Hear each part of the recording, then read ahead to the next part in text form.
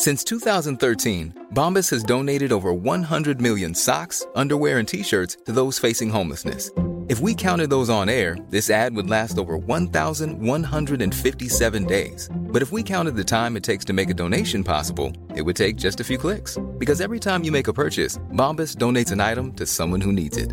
Go to bombas.com/ACAST and use code ACAST for 20% off your first purchase. That's bombas.com/ACAST, code ACAST. The Premier League All Access podcast is proud to be brought to you by Ladbrokes. Stay ahead of all the big games in the best league in the world, the Premier League. With the latest odds, form guides, expert opinions and more, the fans are the players at Ladbrokes. Are you in? Let's go. Play at ladbrokes.com, 18 plus, begambleaware.org. T's and C's apply.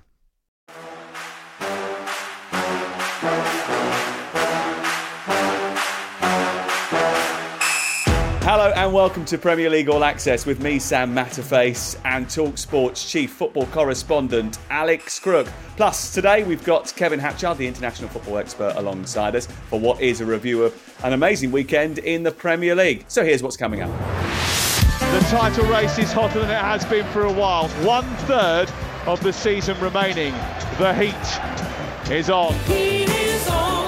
Comes through to Gakpo, he's going to finish it off, and they are showing why they are Premier League leaders. Ruthless and unsettling. One of our better games definitely today, and I'm really happy about it. 5 from 5 since the turn of the year for the Gunners. That means business, and they keep the pressure on at the top of the table. Finished here at Turf Moor, Burnley 0, Arsenal 5. And it has to be perfection, because that's what this last level demands. And the chase is on. Rodri stepping onto it, and he has fired it amongst a crowd of players. Fire and deflection into the back of the net. Game on. Manchester City won, Chelsea won. Looks very entertaining for the people.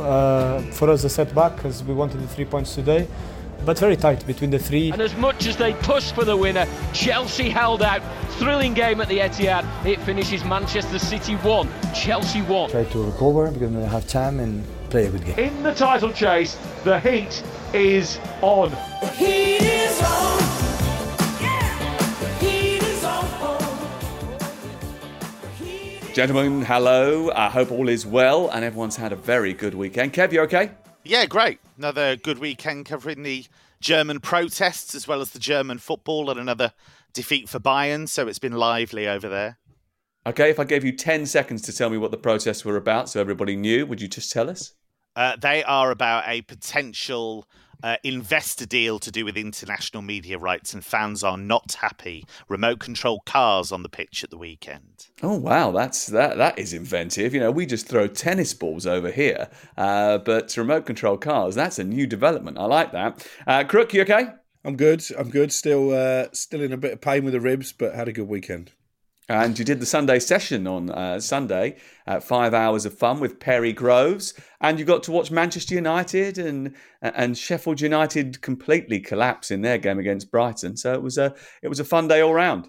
Eventually, it was a serene start for Manchester United. Then it all got a little bit stressful, but never in doubt, really. 5 in a row on the up.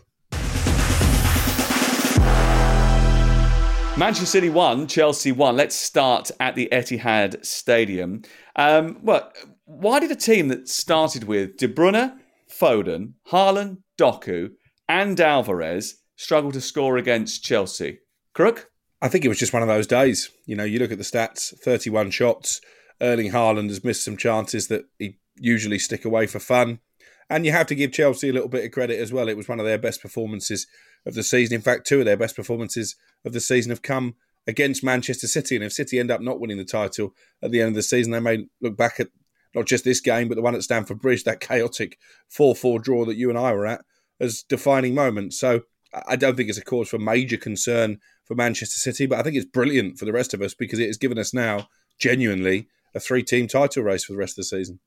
And this is something that we were talking about on the show on Saturday on TalkSport when we were building up to the weekend. The heat is on. The race for the title is a proper race. Liverpool, they're putting goals and they're putting points on the board and keeping their role as front runners. Arsenal playing very well at this moment in time. And Manchester City, obviously we know, are capable of going on these brilliant runs. But they're faltering slightly too. And defensively, they're not perfect.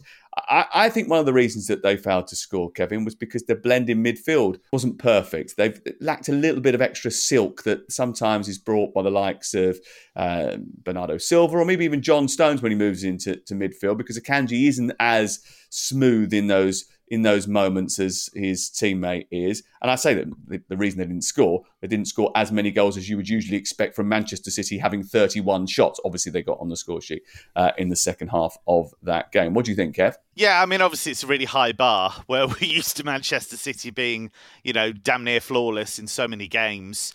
I thought they created the chances. I thought one of the big concerns actually was how vulnerable they were in transition. And I thought Chelsea actually made some really good positions on the counter-attack. I think if Nicholas Jackson had been a little bit more polished, a little bit more decisive at times, might have made a difference. But we're expecting so much of a guy that has such a short track record. And there is definitely some quality there. There's a rawness about his game. There's an unpredictability, but there are flashes of real potential there. I thought he caused them all kinds of problems on the counter. So I thought they created the chances, but the biggest concern was how ragged they were, especially in the first half, going back the other way. So, Chelsea deserve credit for the way that they kept them at bay. Interestingly, I thought tactically Pochettino got it spot on. He should be credited with that, especially in the first hour when they pressed high and denied Manchester City time on the ball, forced them into errors, turned the ball over and got in behind several times. The fact that Chelsea managed to do that was a plus, but the fact that they wasted so many of those opportunities was a big minus too. They're very they're like teases, aren't they, Jackson and Sterling? They get you into promising positions. They give you almost everything and then snatch it away at the final moment. If they can sort that out, then Chelsea have got a major plus on their hands. But one thing they might have done, Crook, is give the rest of the Premier League a blueprint on how to take on Manchester City, because that's twice now they've taken the game to them and managed to get something from it. Yeah, and I think that sort of highlights what you're saying about their defensive frailties. Was it one clean sheet now, I think, in 12 in the Premier League? So clearly they are a team that can be got at, and I think you have to be brave against Manchester City, and maybe too many teams aren't brave enough. It's the old cliche of when United were dominating and they'd almost win a game in the tunnel because opponents were just overawed by who they were up against. So maybe Chelsea have, as you say, sort of given everybody else notice that this City team are not quite what they have been in the past, and there are weaknesses that can be exploited.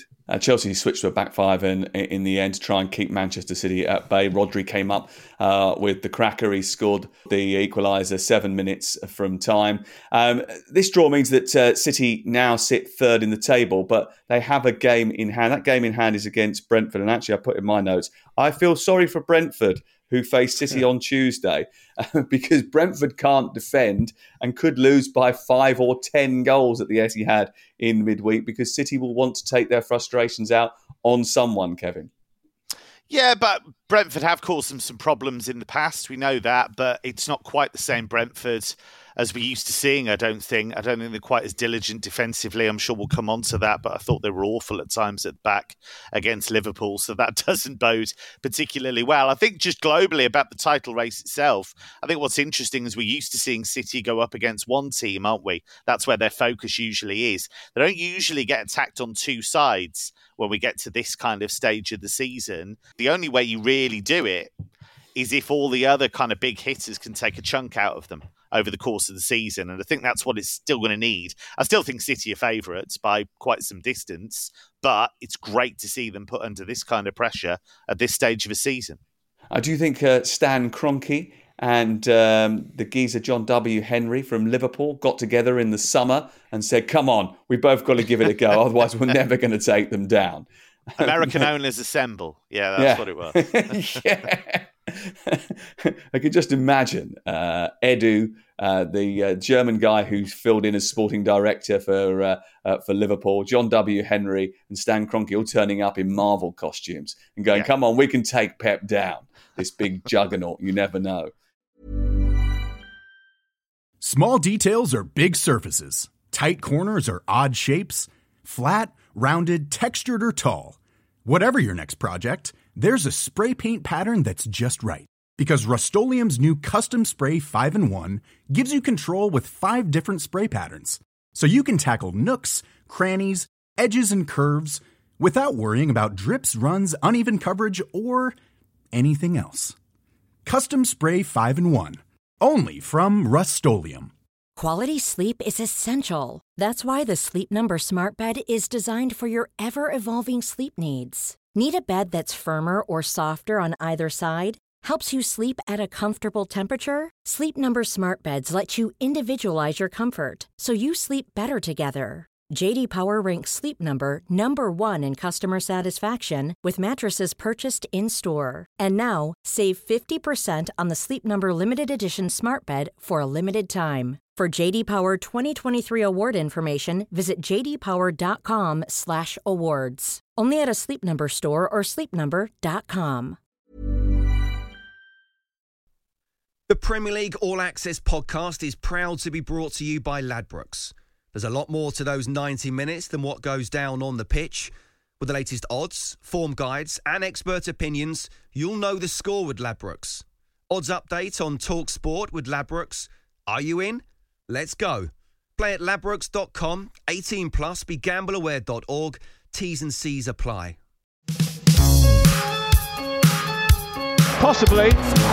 The title race is hotter than it has been for a while. Diaz is a mistake by the defender and it comes through to Gakpo. He's going to finish it off. And top spot Klopp is having no drama this year at Hounslow's famous bus stop. It's 4-1. How on earth did Dejan Kulusevski squeeze that in from a tight angle? Spurs are level. Fulham 0, Aston Villa 2. Ollie Watkins at the double. A lethal strike from the England frontman. Nottingham Forest 2, West Ham United 0. The points go the way of Nuno Espirito Santo's side, and it's Callum Hudson-Odoi. Equaliser. Newcastle 2, Bournemouth 2. Matt Ritchie on as a substitute. Game on. Fulham 1, Aston Villa 2. Pedro Neto is far ahead of his other teammate. Chops back onto his left, rolls it back. Brilliant goal! João Gomes, 2-1. Wolves counter-attack. This is just getting ridiculous now. That's 11 goals for Arsenal in the last 2 games. 21 league goals from the turn of the year. They've been outstanding today, and Havertz deserved his goal today. Burnley 0, Arsenal 5. That is the full-time whistle. What a stunning game this has been. It finishes Manchester City 1, Chelsea 1.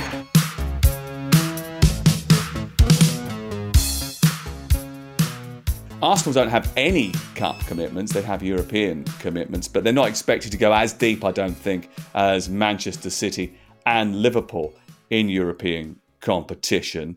But they absolutely smacked Burnley on Saturday and showed their firepower. Bukayo Saka scoring once again, and also now becoming the Premier League player with the most goals in 2024. But then again, Crook, everybody smacks Burnley. Well, what do you want me to do here? Do you want me to wax lyrical about Arsenal, who I thought were terrific, Saka and Ødegaard in particular? Or do you want me to tell you how rubbish Burnley are? Just leave it there, Crook. It's okay. It's okay. We know how bad they are. Can they win the title, I suppose, is the real question. Well, we all thought that lack of a number 9 would be a problem. But you look at their form since the winter break, 21 goals in 5 games in the Premier League, and they are getting goals from lots of different areas. You told me, to be fair, when I was suggesting that maybe Saka would come off the boil, that if you look beyond his numbers, actually he's playing quite well.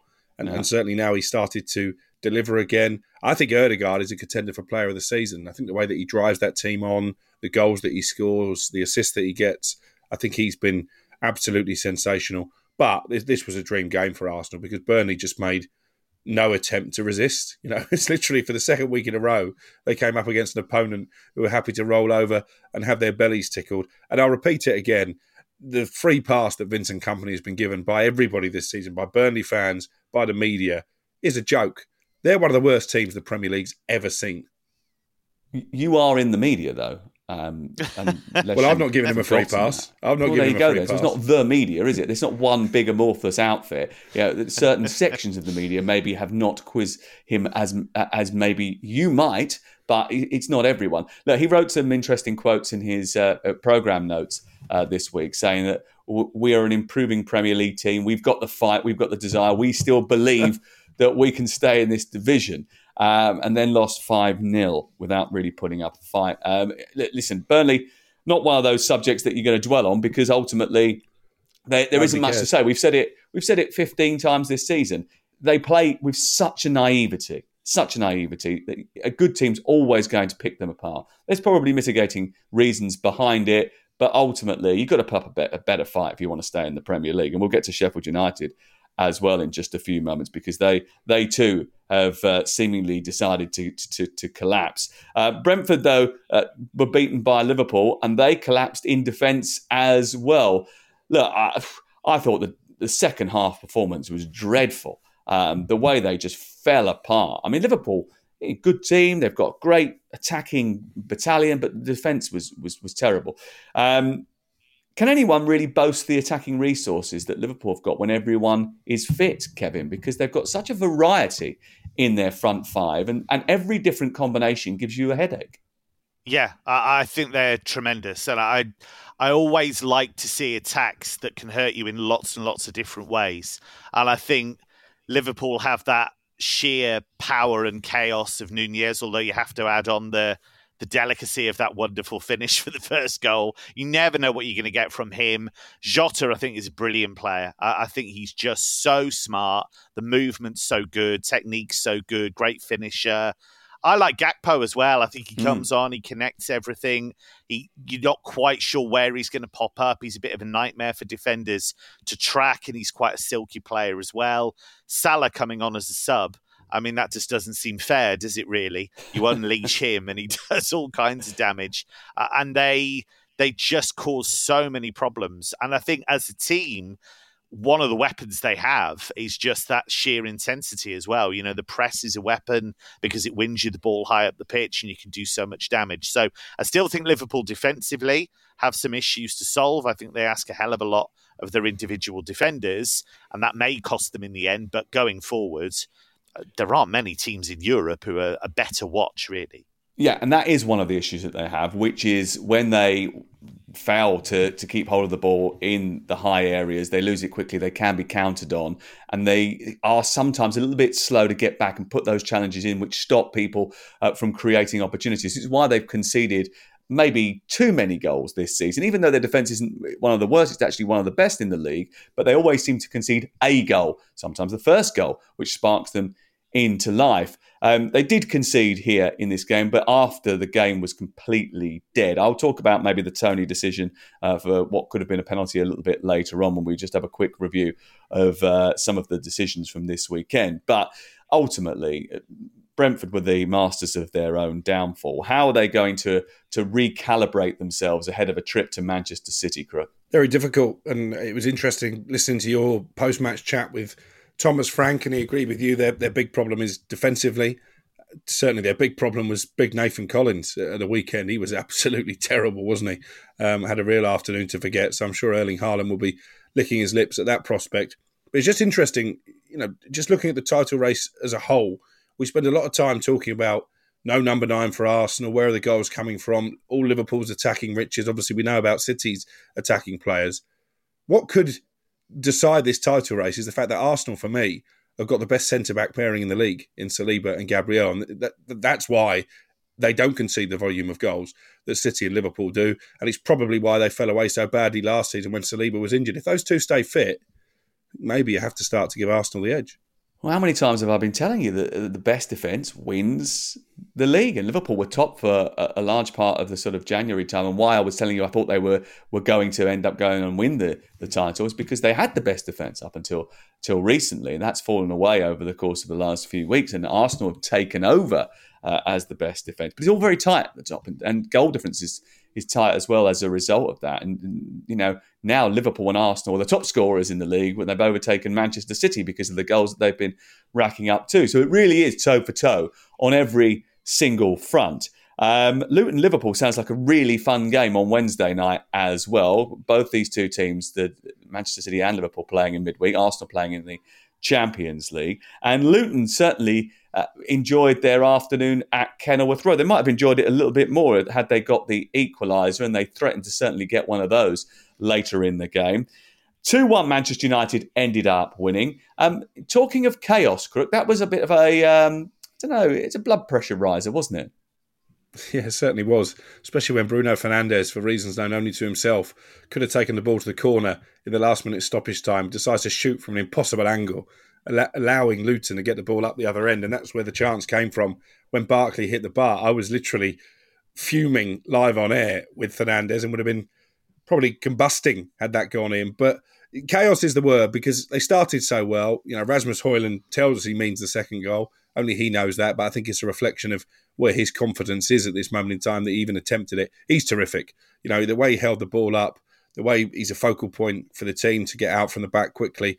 He literally ran himself into the ground by the end. Kobbie Mainoo the same. I think he should be on the plane for the Euros. A lot of people are telling me it's too much too soon, but why not? Rio Ferdinand went to Euro 96 for a bit of experience under Terry Venables. Didn't do his career any harm. But in terms of the game itself, they had so many openings, United, to make it more comfortable. But the decision-making in the final third, it was similar to that Newport County FA Cup game.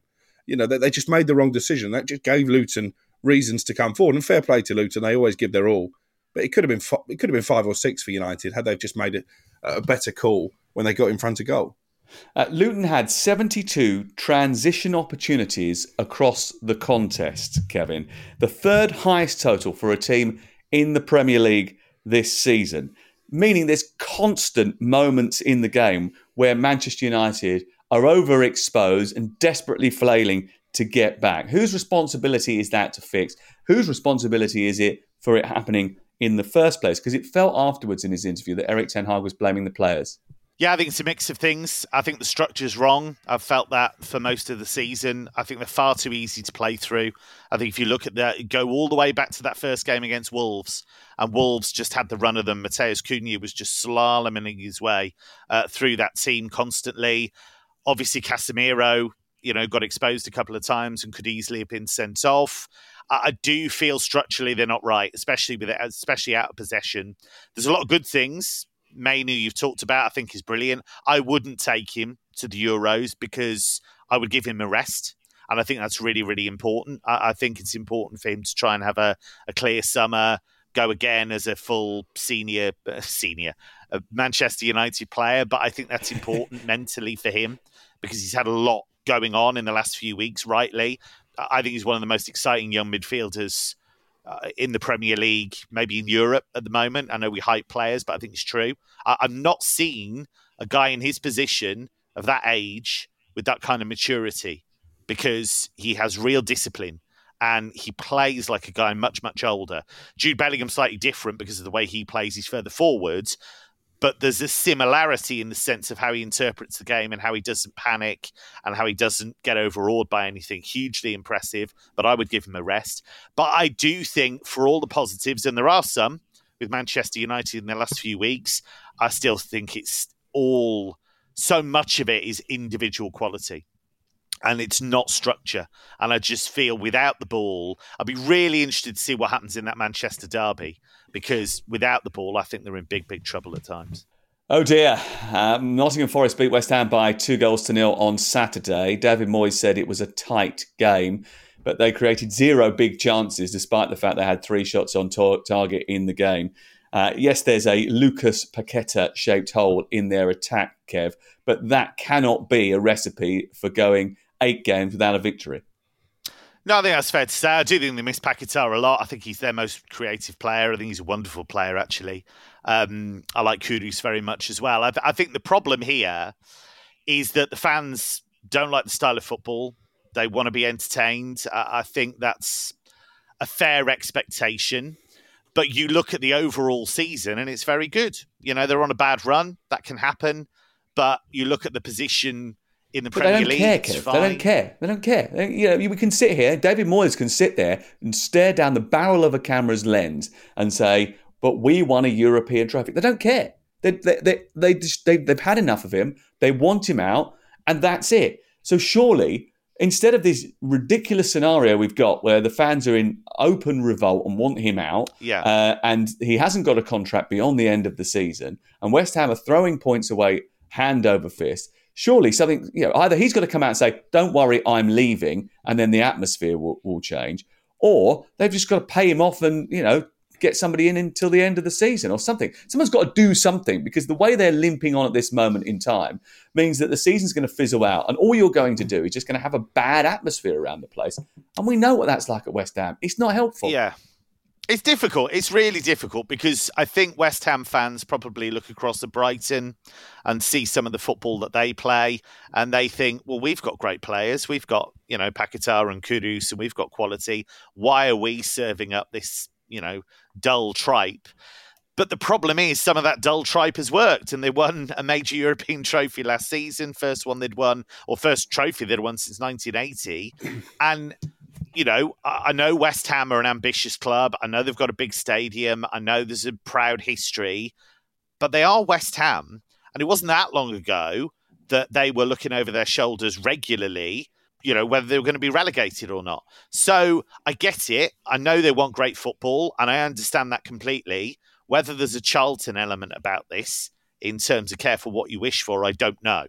I just think it's a really weird disconnect between the results, which aren't great at the moment, but overall in the season are fine, and they're again in the last 16 of a European competition, and the standard of football, which is not great. So at some stage, they've got to provide, I agree with you, they've got to provide clarity about Moyes, and he's got to have a think of, how can I tweak this so the football is a bit more progressive, and the fans do come away thinking, great, that was really what we wanted to see. So he's got to meet them halfway, Moyes. But I'm not sure I'm comfortable about ditching him at this stage. I'm not sure that's warranted or fair. I think it's all about communication, isn't it? And it's about PR. And if you're West Ham and you look over the history over the course of the last few years, the protests that have gone on, I remember someone running on to the middle of a pitch with a corner flag and planting it in the middle of the London Stadium turf when they weren't happy about something else that was going on there. The fans aren't satisfied. The reason they're not satisfied is because when they were told, we're moving out of Upton Park, we're going to this brand new shiny stadium in the middle of a shopping centre park or the Olympic Park, whatever your viewpoint on that, the fans weren't convinced. They didn't want to do it. They wanted to stay at their spiritual home. They were convinced to go to Stratford because they were told that means that they're going to be a more progressive team that fights at the top, and we're fighting for Champions League qualification. Okay, that takes time, but it hasn't happened fast enough for them. They feel like they've been sold a bit of a pup in terms of being forced to move, and then things haven't been delivered. And it isn't exciting. For whatever reason, they're not happy. And that's up to them. But if you are West Ham and you know that there is an issue with your fan base, you've got to get much better at trying to placate them.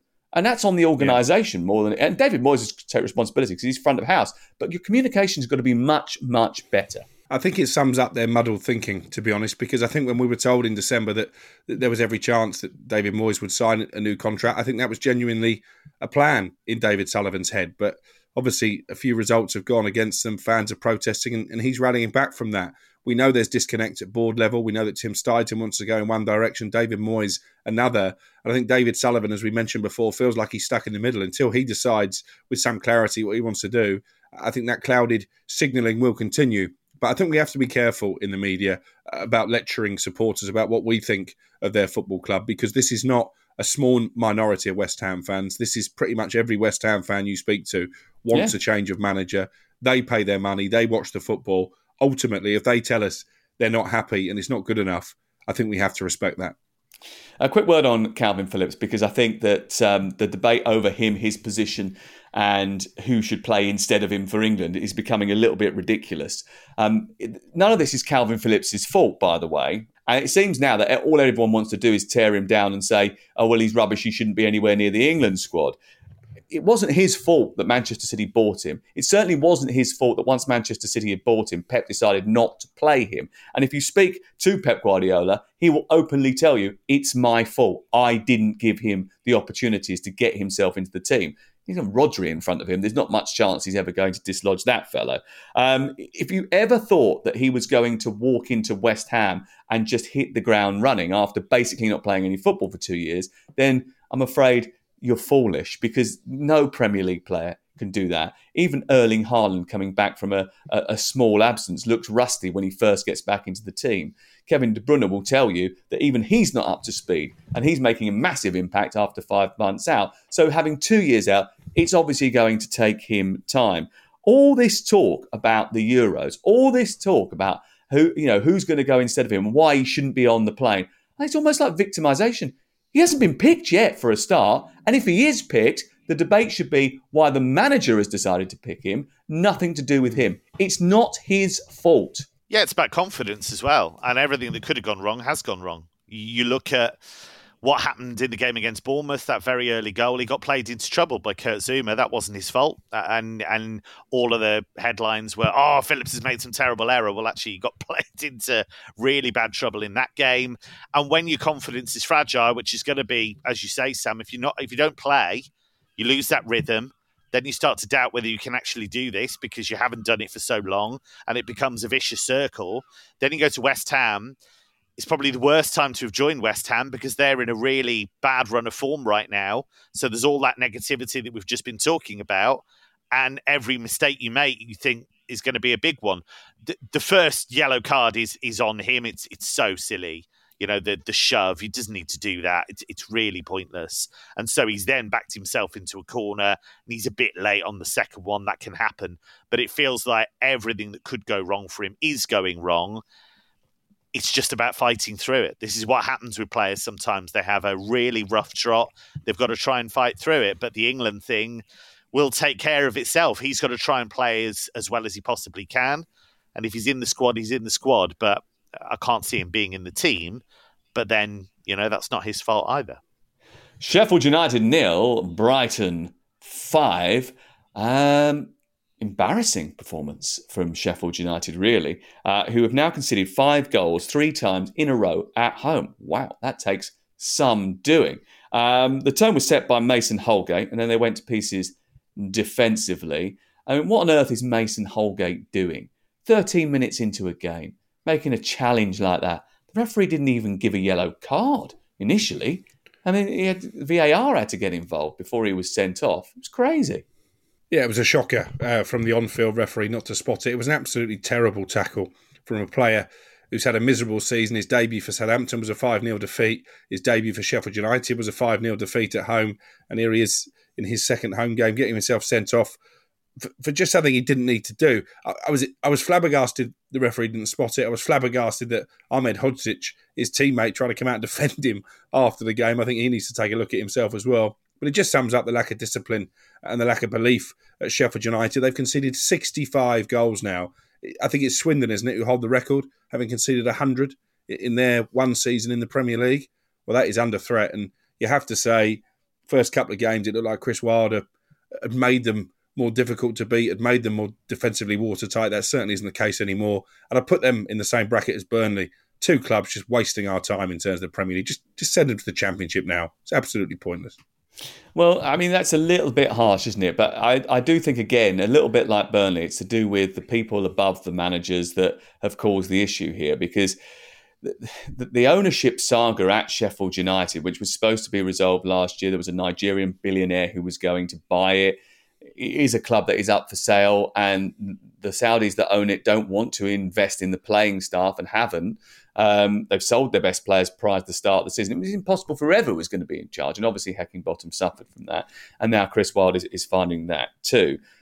But it does cause you a problem, doesn't it, when you've got this thirst and this desire, this absolute sort of be-all and end-all, if you're in the Championship, to get to the Premier League, and then when you get there, you literally do nothing. It's such a strange sort of way of operating that you're so desperate to get into this division. But once you get there, you're almost like, oh, here, we've done it now. I'm just going to sit here and just, enjoy the ride.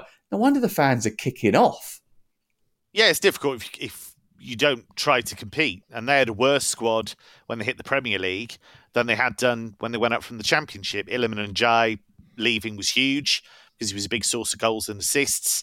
And it took them, a long, long time, understandably, to actually acclimatise to it. And when you've got a defender flying into a challenge like that completely recklessly, you've got no chance. Absolutely no chance. And I think the problem is Chris Wilder's now stuck because he wants to be defensively solid. That's what he's talked about a lot. But they have to try and win games. So they're trying to risk things, but then they're leaving themselves exposed at the back, and they're not good enough. Yeah, that's the basic truth of it. Man for man, they aren't good enough. And there is a big gap between the Premier League and the Championship. I think that's a gap that's getting wider. That's why I massively applaud what Luton have done. And I think that's an amazing coaching job that Rob Edwards has done, because I was sceptical about them. And I hold my hands up. They've been not only in the way that they've embraced the direct part of what they do, but they've adapted it to the Premier League, which is a hard thing to do. They can hurt you in a lot of different ways. It's not all about direct football. They can play through Ross Barkley. They can advance through midfield. So you can do it, but it takes a hell of a coaching job. And I just think Sheffield United look smashed to pieces in terms of morale as well. And I think once that settles in, it's really difficult. And against Brighton, it's hard enough with 11. Against 10, they're going to tear you to pieces. Well, De Zerbi went there to tear them to pieces. The way he set up, he thought, I can have this lot, and they did easily. But you're not the only one to have underestimated Luton Town. I'll go back to the preview podcast in Wembley Stadium when I turned around to the boys and said, is it definitely Sheffield United and Luton and one other? And Crook went, yeah, absolutely. And started talking about the possibility that Luton might not get as many points as that famous team, Derby County. But he doesn't tell Rob Edwards that. When he goes to hang out with Robbie Baby, it's always, oh, God, I can't believe so many people wrote you off, Rob. It's so out of order of them. Mate, I would never have done that, hoping desperately he hasn't seen the podcast from the beginning of the season. Let's have a quick word about some of the VAR decisions this week. I thought it was an interesting week for the officials. Crookwood, you would have taken charge of Men in Black on Sunday session. Did you get to that feature on Sunday? Did you this week? Yeah. Okay, good. So you'll have a little bit more of an insight than you usually do about these things, because someone would have done some research for you, which is good. The official Lewis Smith not having an easy debut in the game between Fulham and Aston Villa. Ended up playing 5 minutes of added time, of which the ball was in play for 57 seconds and didn't add any additional time onto it. But, it was a swift promotion. It wasn't too long ago he was refereeing in the National League. He's done 8 championship games, or in the EFL this year, so he will need time to settle.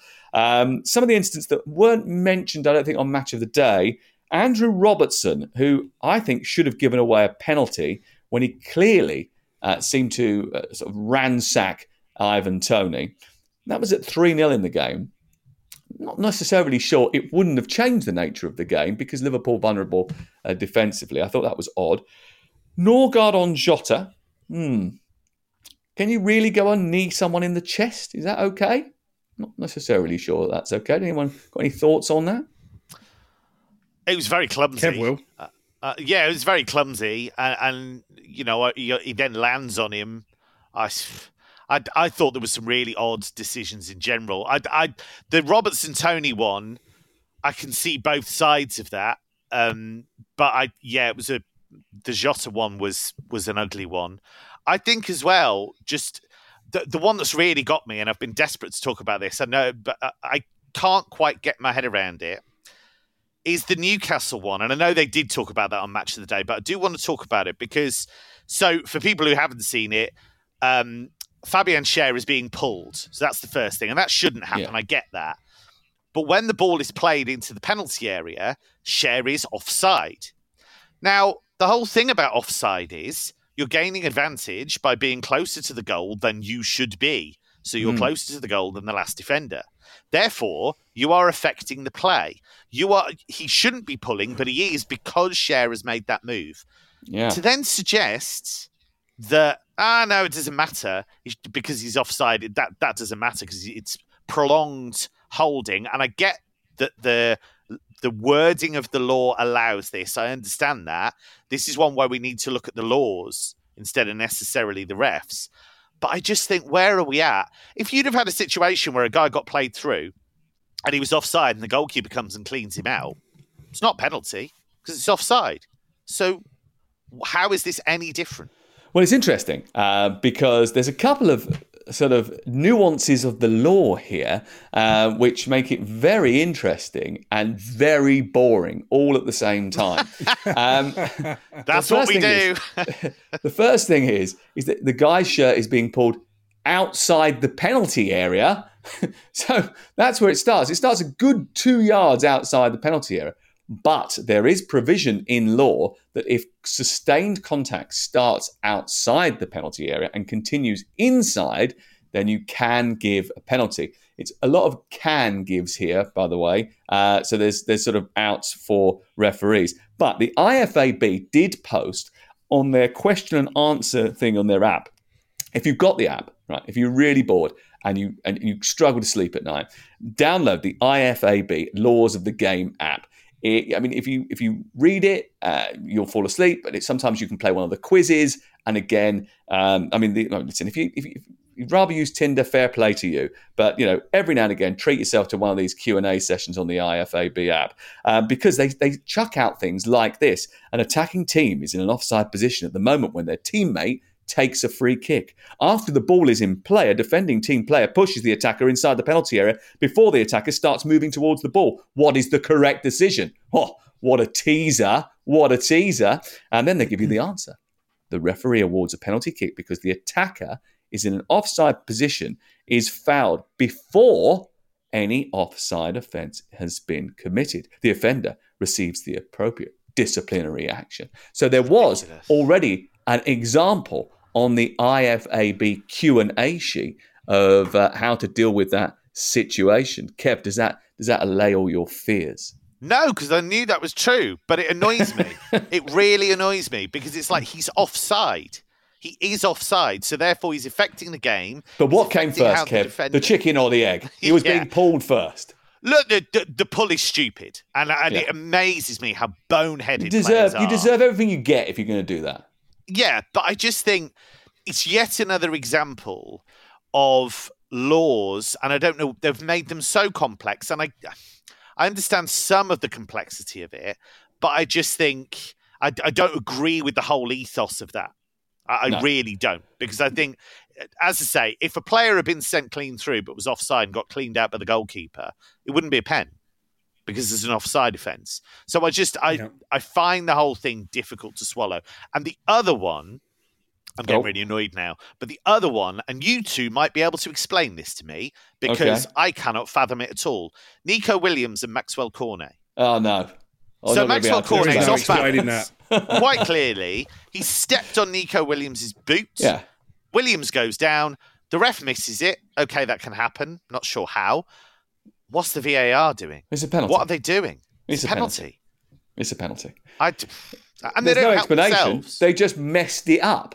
Yes. And again, I do not understand how you can miss that, because you have this thing called slow motion replay where you get a second chance to see it. I understand why the referee missed it, because in a sense it was happening at speed and he thought he'd dive. There was a bit of distance between the two and Cornet was stretching, right? So you could think, oh, okay, so he's gone to plant his foot down, there's no contact. He might have taken advice from his linesman who might have said, I didn't see any contact there. He's just gone down too easily. Fair enough. But the VAR can see it. Clearly, it's a penalty. It should have been a penalty, and that would have really caused David Moyes some serious problems. Here's another one. It caused me problems. Go on, what caused you problems? Tell me.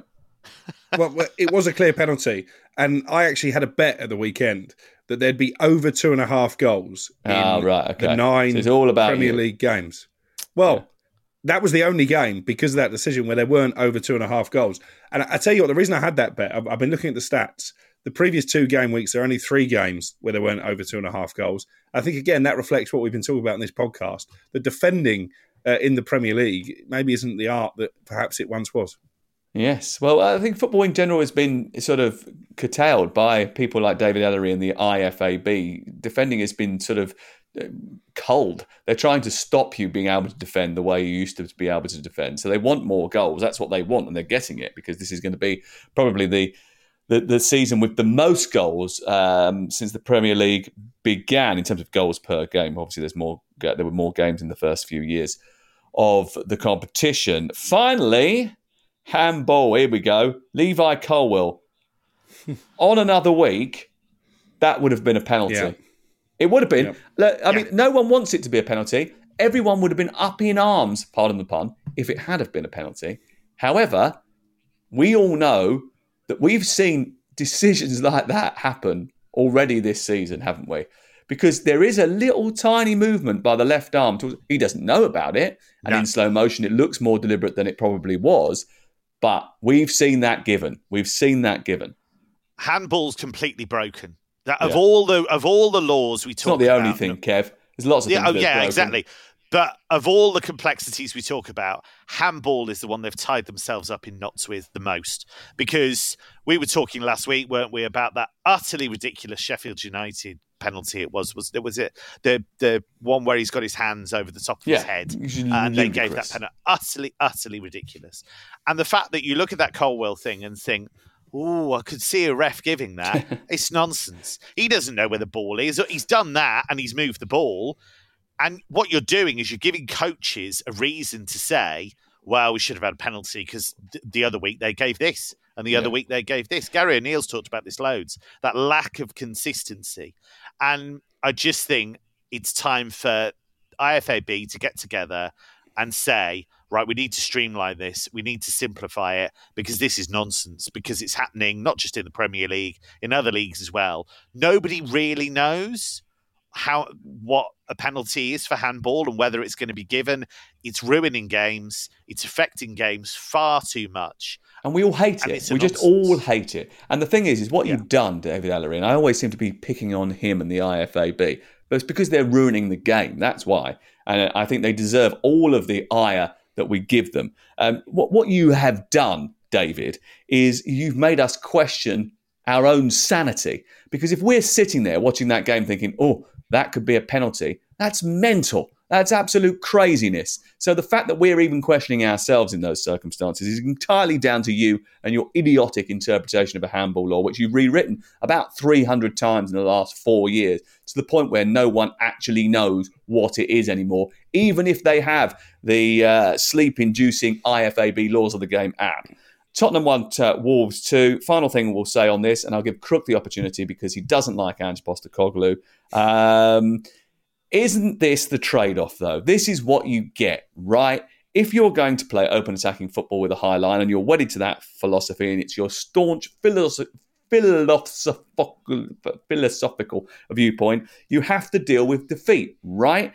Because you're not going to win every week playing that way, because there's always going to be a point where someone is faster, quicker, or sharper than you on one or two occasions over the course of a season. Yeah, I get that. And you won't find any Tottenham fan protesting about the way they play. But it was interesting, speaking to Gary after the game, asking him, did you target the fullback areas because their first choice fullbacks were unavailable? And he said, no, we were going to target the fullbacks anyway, because we know that they like to commit forward and it's going to leave space in behind. I just think his naivety and maybe a little bit of arrogance on Ange Postecoglou's part, that if you know you're up against someone with the capability that Pedro Neto has to turn defence into attack and run in behind and exploit those spaces, not just to tell your defence to sit back a little bit. And listen, this defeat's been coming for Spurs. They could easily have lost to Brighton. They were losing to Brentford at half-time before a second-half rally. And I just think it'll be interesting to see what happens now, because they've got some difficult fixtures between now and the end of the season. And if they were to miss out on the top four, they're already out of both cup competitions by mid-February. I just think you have to start questioning, have they made as much progress this season as perhaps we've credited them for? Well, they have, because they can play a completely different way now, and they've scored a lot more goals than they did at this stage last season under the previous manager, so it's therefore more entertaining. So yes, they have made progress, but why do you not like him? Is it because he doesn't look at you when you're doing an interview? No, listen, it's not necessarily that I don't like him. I just you have been ranting about him all weekend in the group. I just think we've got a little bit carried away. If you compare the two managers, Erik ten Hag has been battered from pillar to post this season. There's so many off-field issues that he's had to contend with, and they're just about within touching distance. Manchester United. He was pilloried for the signing of Rasmus Højlund. Well, he's not being pilloried anymore. And Postecoglou has got so much praise. He was pilloried over Højlund. Yeah, absolutely. Hold on. That's not true. I've even written down here today, right? Okay, that's not true. Because I've even written here today saying it's difficult to be too effusive about any upturn in fortune with Manchester United, because they can pull you in and let you down in the space of 30 minutes. But Rasmus Højlund, proving the Manchester United recruitment team were right to chase long-term promise rather than spend big on short-term for Harry Kane. I wrote that down earlier because I was saying to you in the summer I would rather go for someone younger than someone like Harry Kane because it's too much money. So you say you're just reinventing the wheel. No, I'm not talking about you. Again, I'm talking about the media in general and football You fans are in the general. media. Højlund has been mocked at times this season, but my point is, Postecoglou's got so much praise. He hasn't achieved anything yet. Yes, the football's better, but ultimately, again, this goes back to Kev's argument about West Ham. You're judged on results. Let's see where Tottenham end up at the end of the season. I thought that was a defeat that could have been avoidable at the weekend. I think he was naive. I can't believe you don't like him, mate. Anyway, that's it. Thank you very much for your contributions this morning. Thank you very much for tuning in and watching the show and listening to the show as well. We'll be back to preview all the week's action. And you never know, by the time we get to the weekend, it could all turn again because Manchester City and Liverpool both play in the Premier League between now and then. And both games are live on TalkSport.